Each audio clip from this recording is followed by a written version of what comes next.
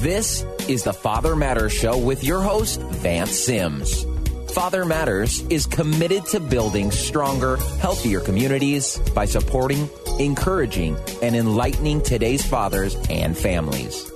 And now, your host, Vance Sims. Welcome to the Father Matters Show. I'm your host, Vance Sims. I hope you are having a great day today.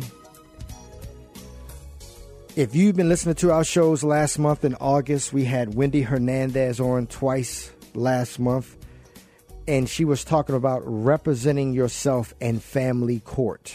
If you missed those shows, log on to blogtalkradio.com, soundcloud.com, or fathermatters.org.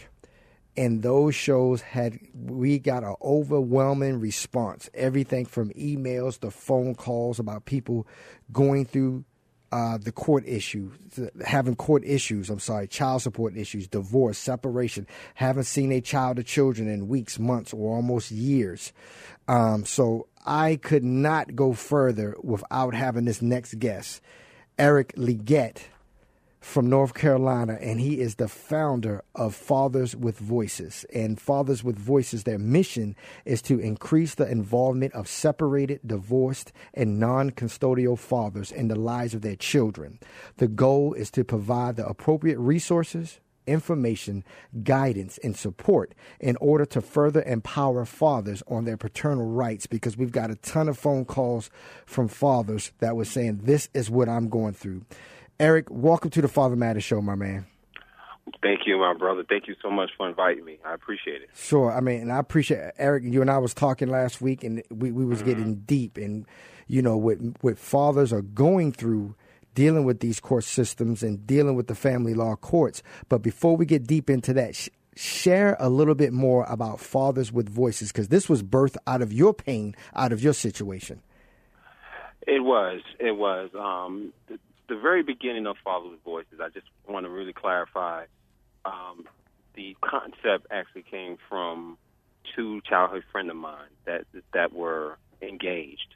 And the female half of that union came to me and said, they was experiencing problems with his ex-mate over his son. And he went to court several times, and there was no formal progress, whatever, and then he made the decision to walk away from his son until he was a little bit older, and he would explain to him why he did what he did. And me knowing this guy as a child through young adulthood, he was one of those type of guys that was always smiling, always happy all the time, and I just couldn't understand why somebody would not want that type of personality around their child. And at that time, my daughter was 2 years old. And the mother and I, who were engaged to be married, the relationship ended horribly. And I ended up becoming Fathers with Voices' very first client 2 months after I started putting Fathers with Voices together.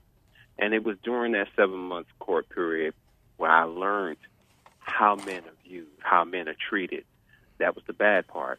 But the good part was there were things that I did within the court system that made them look at me in a more favorable light, so much so that when my court case ended, the judge presiding over my court case made sure to tell my lawyer to tell me, if he has any problems, tell him to contact me directly, because he said he was so impressed how I carried myself. And from that point on, over the past 20 years, those lessons I have shared with thousands of fathers. And because I've shared those lessons with those men have been able to go on and obtain their visitation rights, be awarded joint custody, as well as joint legal custody of their children, all over the country. So I'm very proud of the work that Fathers with Voices have done for many men over the past 20 years. There were some things you said you'd done in court. Unpack that a little bit, Eric. Like what? What did you do that impressed the judge so much? Well, appearance, and I write about this in my book, Courtroom Behavior and Dress. I appeared at every court case. If I didn't have on a suit, I had on a pair of dress pants, a shirt, and a tie. Yes. I was always there on time.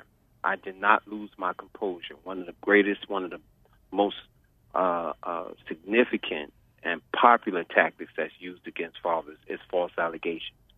Even what I noticed when I was sitting in court was when all those allegations was being spewed about me, the judge wasn't looking at the mother. He was looking at me. And what I realized and what I gathered from that is he was looking to see how I was going to respond. I never responded, okay? So I talk to dads about composure. You know, I talk about them appearing in court dressed appropriately and not coming to court, you know, you come into court dressed like a responsible man. And the judge saw all of those things and said, you know what? He even apologized and said, I'm sorry that you had to go through this. But if you have any problems, and that's what really stuck with me, because prior to me going to court, I heard all the stories. Men don't have any rights, and mothers have all the rights. I'm saying to myself, then if that's the case, why did the attorney, not only the attorney but the judge, want to advocate on my behalf if that was the case? And that's what I try to tell men all the time. Court system is like anything in life. It's a process to it. And when you don't know the process to something, you're either going to get taken advantage of or you're not going to succeed. It's just very simple. I try to break things down to its basic level when I'm talking to fathers, because I want them to understand, don't take it personal. I like to make a little joke. You gotta be like Jermaine Jackson's only hit in his musical life. You can't take it personal. Okay? I hear you. So, yeah. And I like that. I want to back up on something, because you said, and I'm looking at your website right now under the Fathers with Voices Facts. The most common tactic used against fathers involved in visitation and custody cases is false allegations of abuse. And brother, we get those emails, we get those calls all the time. And I'm gonna share my own thing, man. I was going through a terrible custody type situation, man, with my ex-wife, involving my 2 young kids, and we were getting ready to go to trial in May. Okay. In March, all of a sudden, I got a phone call from a detective asking me questions about my son being sexually abused. And in my body, in my spirit, in my heart, Eric, I jumped to the ceiling with hurt, with anger, and what in the world is this woman doing now? You understand what I'm saying? And I understand it took exactly everything in me, man, to like just not to yell at this detective asking me this stuff, because the games, the process, and I'm loving that we're having this conversation, man, because this is real stuff. And one thing I learned and I found out is that hurt people, Eric, hurt people. Hurt people. Let me tell you something. If I may interrupt. Please do. There is actually a book called Hurt People, Hurt People. Yes. I'm in graduate school right now. Okay. And that's one of the best books I've ever read. And I read a lot. I've read a lot of books. But I would have to say that would be in my top 5. Because if people could read that book, you would understand why people do what they do. And then on the other side, to get back to what you were saying about the false allegations, what bothers me about the false allegations is words that could be put on paper, no form of evidence, no proof, and it will affect a man's visitation time, and it has everything. And it can affect everything else around that man's life, and but there's no proof of evidence. When that happened, Eric, I had to go to the hospital where she had my son examined, all this stuff, man. And when I went there to say I want the documentation about what happened, you know what they said? They said my name is not even on the paperwork. Now, in our previous joint legal decision-making case, we ought to split doctor bills, you know, all those type of things. She didn't send me one bill for that, go figure. And so I had to come back with the birth certificate. I had to come back with all this stuff, my ID. And when we had to play cat and mouse with all these games. And let me tell you something, brother. That took thousands of dollars, Eric. Just this, bro. I know it did. It took 3 to 4 weeks because they claimed they talked to all these different people, and we were subpoenaing. We had to do subpoenas to all these different places who they claimed that they spoke to. Man, let me tell you something. The doctors closed that case that day. The police department closed those cases within like 2 or 3 days. I mean, it took me weeks to find all this out. One thing about now compared to the 80s, because in the 80s when people used to say stuff like that, somebody would go to jail. You're innocent until somebody will go to jail. You're guilty until proven innocent. Now the they know that people are using these things, these tactics for divorce or custody, and I think it is ridiculous. I really do think it is ridiculous. It is, and I went through a 5-year period where all I got was calls from men that were falsely accused. And because I went through it, and I figured that I went through it successfully, I was able to tell other men, advise them on what not to do. You don't lose your composure while you're in court. You get as many character letters as you possibly can. You hire an attorney that's going to make those people bring forth the evidence. Absolutely. And a lot of times they don't have the evidence, but you have to have the type of attorney that is not just interested in taking your money, but it is interested in actually doing the job. And I had the type of attorney at that time that put the pressure on the mother to say, okay, well, where's the proof at? And when they realized that there was no proof, and her thing was she wanted me to agree to 1 year of supervised visitation. Sure. And brother, your story is my story, and my story is your story, and our story is thousands of men who's listening to this show right now. Mm-hmm. And here's the thing, it's not that she just wanted that, but it's like, okay, I was heavily involved in my daughter's life the first 2 years. Mm-hmm. No incidents ever happened, whatever have you. And she was so, excuse my language, hell-bent on making that happen that the judge said, you know what? You're dragging this out. If you don't come to an agreement, Mr. Leggett has sole custody of his daughter. And that was the only reason why she dropped it. That was the only reason why she dropped it. Man, I tell you, and we got a commercial coming up. We're going to get into this when it's over. But you said, mine was a 3-year stretch as well. And I'm going to tell you at the end, basically, my 2 babies are with me full time as of right now in September. So don't give up. Keep going. But we're going to get right back to this, Eric. You're listening to the Father Matters Show with Vance Sims. And today's guest is Eric Leggett from North Carolina, founder of the organization Fathers with Voices. We'll hear more from Eric after this. Are you in need of family law legal services? Contact fathermatters.org. Our purpose is to provide free legal assistance services to fathers and their families. Remember, you have the right to see your children, and no parent can take that right away from you. Being responsible financially for your children is required by law, but even parents without financial means have the right to see their children. Don't let a legal matter stop you from being an excellent and involved parent. For more information about free family law legal services, log on to fathermatters.org. That's fathermatters.org.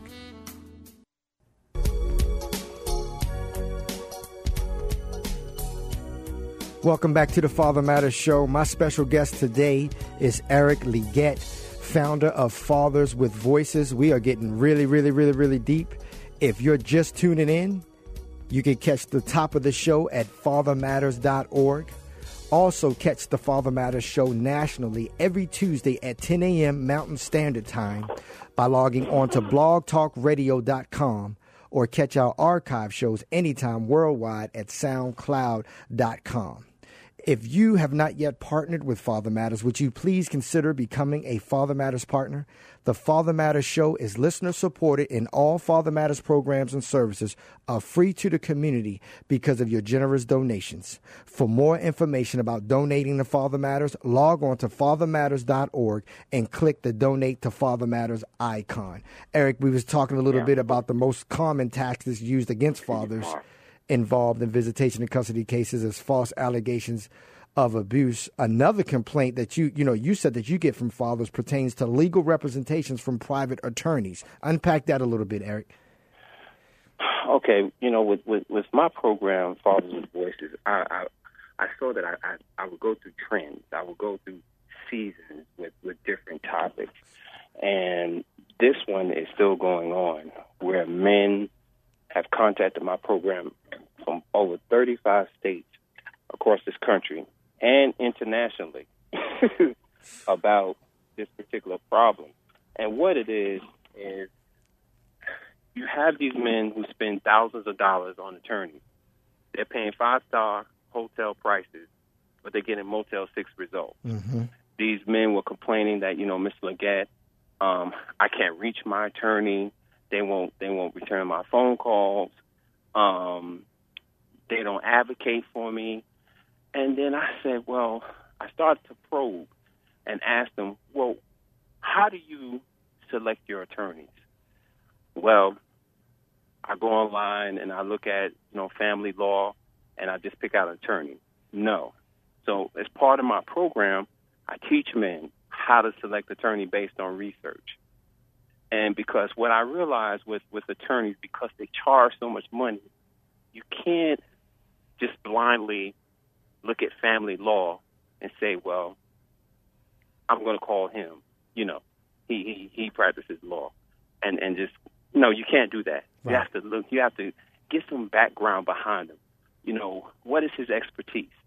If you're in child support, but his expertise is custody, how well is he going to do in a child support case? Right. It's like with Mike Tyson. A lot of people didn't know this.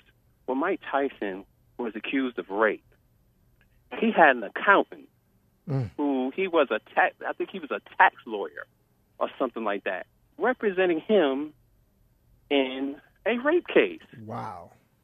So, I teach fathers how to research attorneys. I teach my fathers to interview the attorneys rather than the attorneys interviewing you. In other words, what are your credentials?